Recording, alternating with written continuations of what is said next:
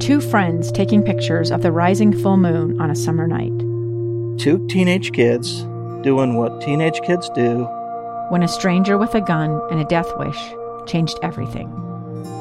It was violent, it was senseless, and I will never understand it, I will never accept it. I'm Amy Donaldson, and unfortunately, we're all too familiar with stories about how violence shatters lives.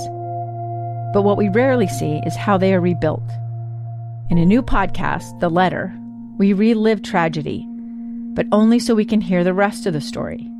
The struggle to reclaim lives, the realities of grief, and the possibilities of forgiveness. I believe in miracles. Sometimes I thought, there are no miracles. Yeah, there are, and this is a big one. Follow The Letter at theletterpodcast.com or wherever you get your podcasts. Inside Sources. Where KSL offers Utah deeper insights on the news. Host Boyd Matheson divides rage from reason and elevates the conversation on issues crucial to our community. On KSL News Radio 102.7 FM and 1160 AM. 43 student fellows are in Ghana this week as part of the first Amos C. Brown Fellowship to Ghana. It's a collaboration between the NAACP and the Church of Jesus Christ of Latter-day Saints. What are they doing there? They're learning about the slave trade, they're learning about race relations, and they're hoping that this will foster meaningful, productive conversations that will become that bridge to heal the racial divide that we can see in our communities and across our country. It's an important collaboration. You may remember last year in June, President Russell M. Nelson, president of the Church of Jesus Christ of Latter-day Saints, announced this special fellowship to Ghana.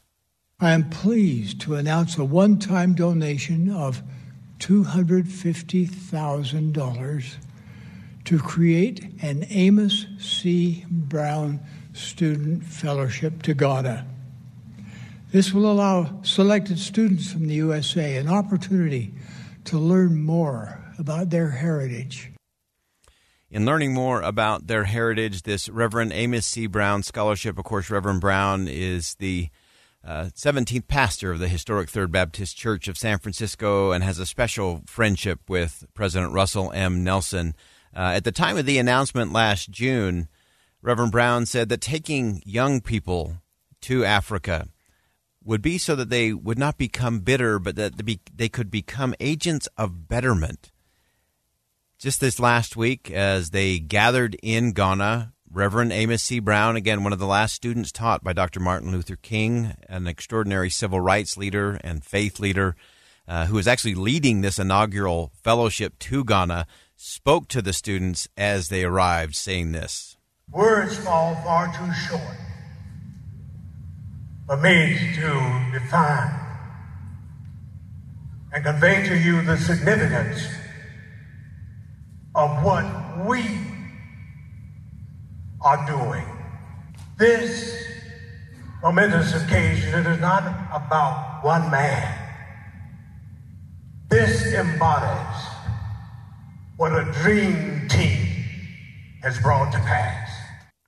I love that dream team scenario, and I would take a dream team of Reverend Brown and President Russell M. Nelson any day of the week. Just moments ago, I was able to dial in to Ghana, where we were able to have a conversation with Elder Jack Gerard of the Church of Jesus Christ, along with Tice Hips, who is one of the student fellows participating in the program down in Ghana.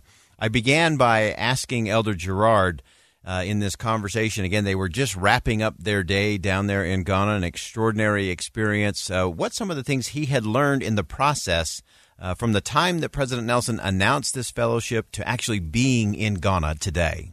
Good to be with you today on your program. What we've done is we started a little over a week ago. We'll be here for about a total of 10 days. And the vision for this was really collaboration between the church under President Nelson's direction with the NAACP.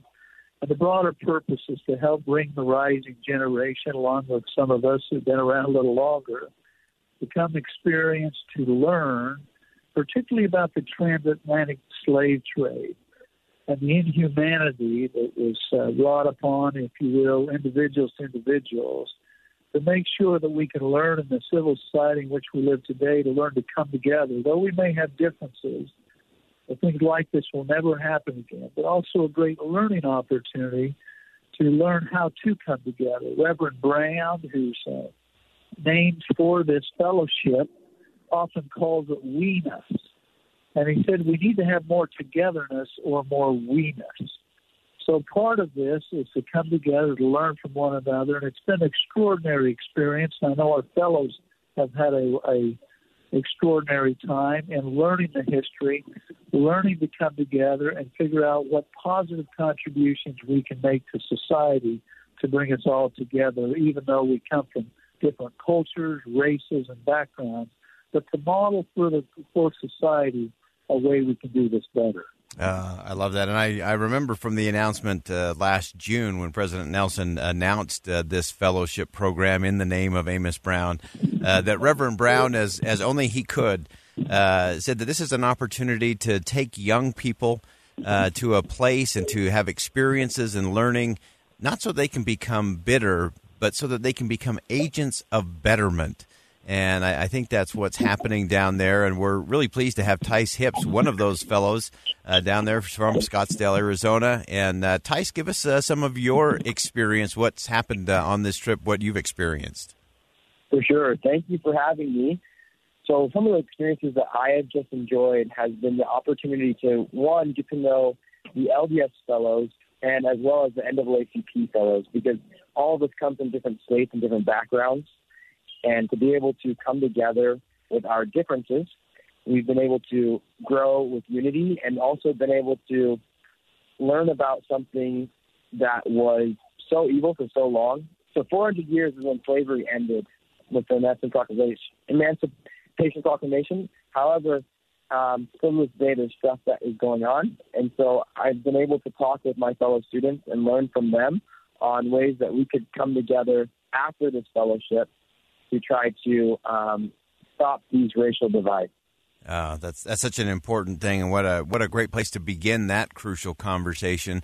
Elder Gerard, you've really seen this from the beginning, from the early idea and the planning of it, as you've started to see this actually unfold. What has surprised you in that process? I just listened to Tice's response here. You remember President Nelson gave the church a broader directive, but we need to work to root out racism. And we need to work in our culture and our society today. And we learned from the past. There's a great history here in Ghana, in Africa, Sankofa, which is the image of a bird who looks backwards with an egg in its mouth, but it's flying forward. And Dr. Reverend Amos Brown often uses that example to say we learn from the past, but we continue to move forward.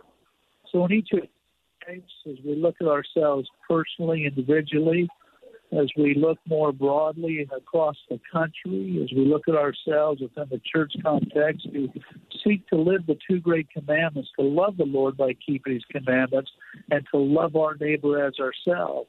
We learn from those past experiences, but as Tice commented, we come together in unity, as Amos says, we-ness. And from that we-ness, learn to truly not only root out racism, but see each other for who we are, as truly sons and daughters of a loving God who gave us life. We are all equal in his eyes. We're all alike unto God, black and white, bond and free, male and female. And this is really the beginning, we hope, of an effort to not only model that, but to have these great experiences cross-generationally, if you will, to learn from each other. Yeah, that's such an important part of that process. I love that, being able to learn from the past while we're still moving forward and advancing the conversation and the experience. Tice, as you've had some of these experiences, describe for us maybe a favorite moment or something, maybe an aha moment, or as Amos Brown would say, a wow moment for you in some of these places you've been and some of these conversations you've had during this fellowship in Ghana. Yesterday, going to the slave dungeon and seeing what my ancestors went through was kind of a wow moment, because I learned about slavery kind of growing up, but didn't know about how cruel I didn't understand how cruel it really was until being there. Just how the male dungeon had 3 sections, and they would have them go through each of these sections, and they put 200 people into this room. And when we put the 30 or 40 of us in there, it was kind of not a tight fit, but imagine putting 200 people in there was awful, and then having them not being able to relieve themselves outside. They had to relieve themselves where they ate. Was just awful to know and to feel. And that was a moment that was a wow moment for me. We're going to continue our conversation with Elder Jack Gerard and one of the fellows there from down in Ghana that we had just a few moments ago. I love this idea of the Sankofa, this bird that looks back to the past but brings forward that which is useful. We're going to continue that conversation. Don't go anywhere. We'll be right back on KSL News Radio. Inside Sources with Boyd Matheson. As Einstein said, it's not about being smarter, it's about being willing to stay with the question just a little bit longer. 43 students are in Ghana this week as part of the first Amos C. Brown Fellowship to Ghana. It's a collaboration between the NAACP and the Church of Jesus Christ of Latter-day Saints. We've been exploring and having our conversation from Ghana, and we continue.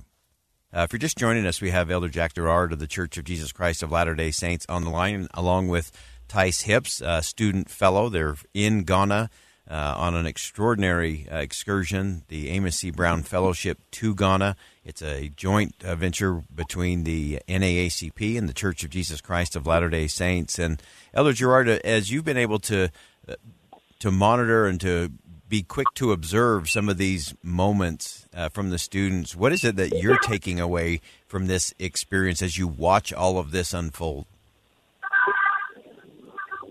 Well, I think, Boyd, it's been very interesting and very insightful and great learning opportunities.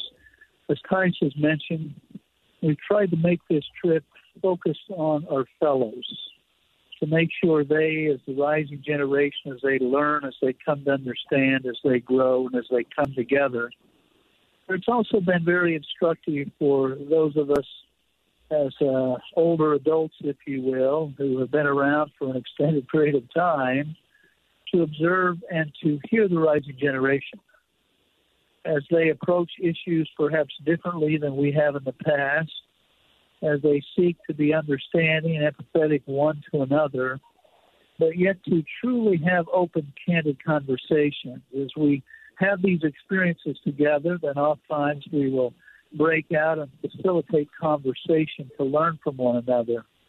And it's been very inspiring and insightful as they look at each other and learn about history and yet say, we can do better. We as the rising generation can do better. And what I really appreciated about it is there's great respect for those who've gone before them and understanding of that, but likewise a commitment, a renewal, if you will, of their own souls, to lock arms regardless of race or background, and to say together we can make it better for all mankind, all humankind. And so it's been inspiring to watch that. It's been a wonderful privilege to be with these students, if you will. This has become a new family. You know how these things go as we've spent a lot of time together, spent a lot of time traveling, learned a lot of culture, but at the same time really come together to bond to say we can change hearts. We can open ourselves and learn to understand one another. So these horrific incidents will never happen again, but equally important as we move forward, that we can help other people understand to bring us all together in unity and love. Yeah, that's great. And Tice, how will this impact your life after this fellowship is over, after you return home to all the other things of life? How do you think this will change you, change your perspective, and change the conversations you have? For me, it's going to change a lot. I think the first thing that's going to change is going to allow me to move forward with the strength to go and find more about my ancestors on the black side of my family.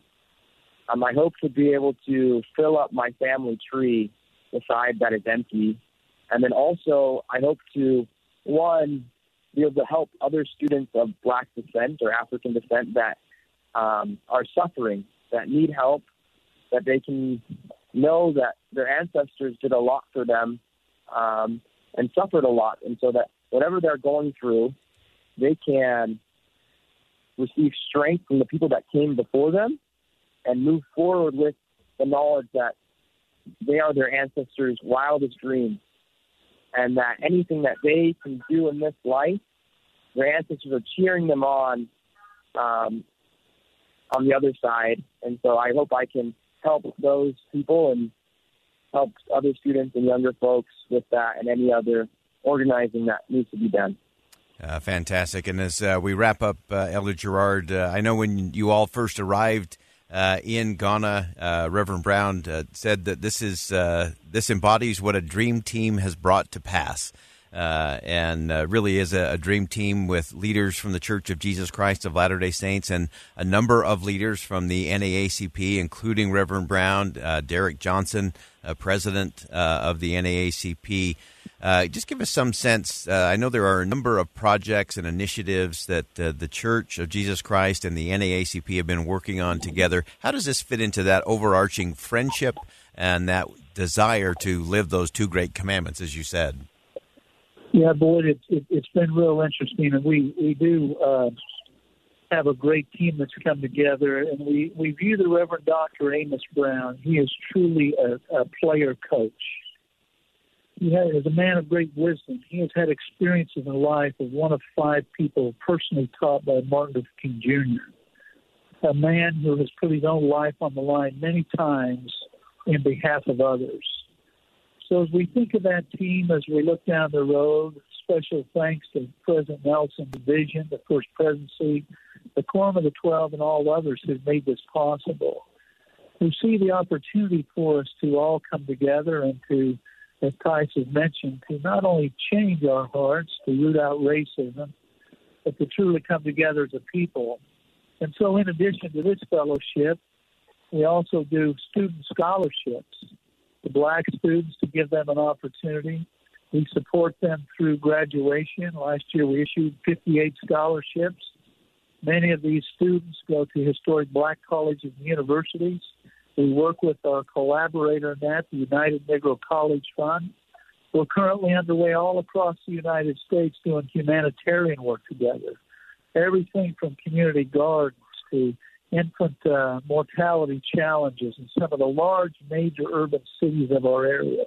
And we're bringing us all together so we truly come to know each other. So we invite all the members of the church and all the members of the community to lock arms together once again, regardless of background, history, race, religion, whatever, and to say we can truly be unified in this because we understand our true identity, or the one most important identity, that we are all children of the same loving God who gave us life.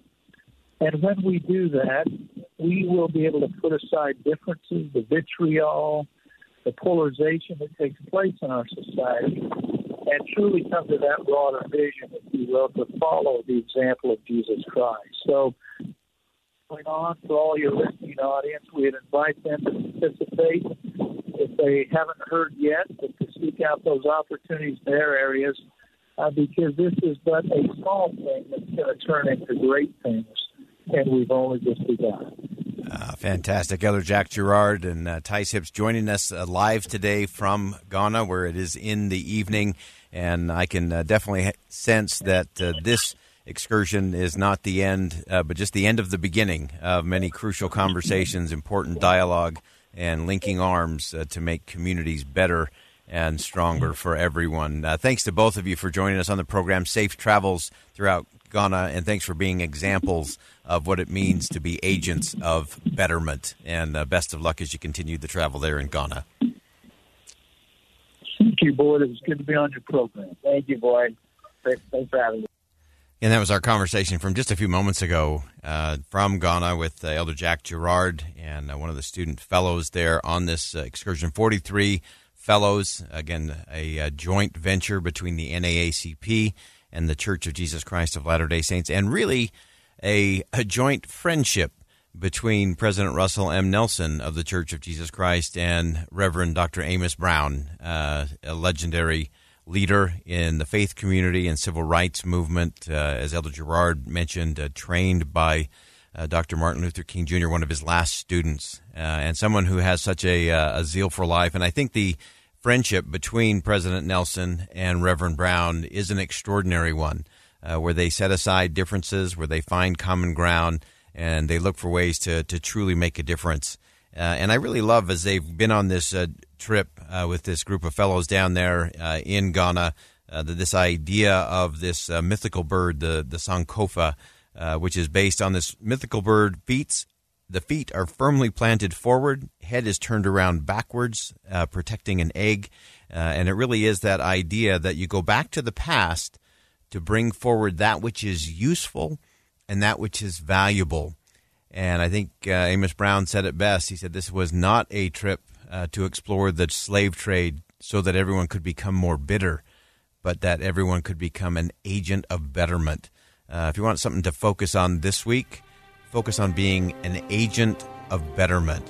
And whether that's across racial divides, political divides, or anything else that's getting in the way from getting things done. That wraps up hour number 1 of Inside Source. Stay with us. More coming up. KSL FM Midvale, KSL Salt Lake City. Listen on any smart speaker and in your car at 102.7 FM. KSL News Radio, Utah's all-day companion for news. 2 years ago, Americans watched in horror as a crisis unfolded at the Kabul airport. There's desperation and anguish. More than 80,000 Afghans have since arrived in America, but this story is still unfolding. I'm Andrea Smartin. In my new podcast, Stranger Becomes Neighbor, we'll find out what happens to these new arrivals in our communities. Who would help our newest neighbors? Follow us at kslpodcast.com, Apple Podcasts, or anywhere else you listen.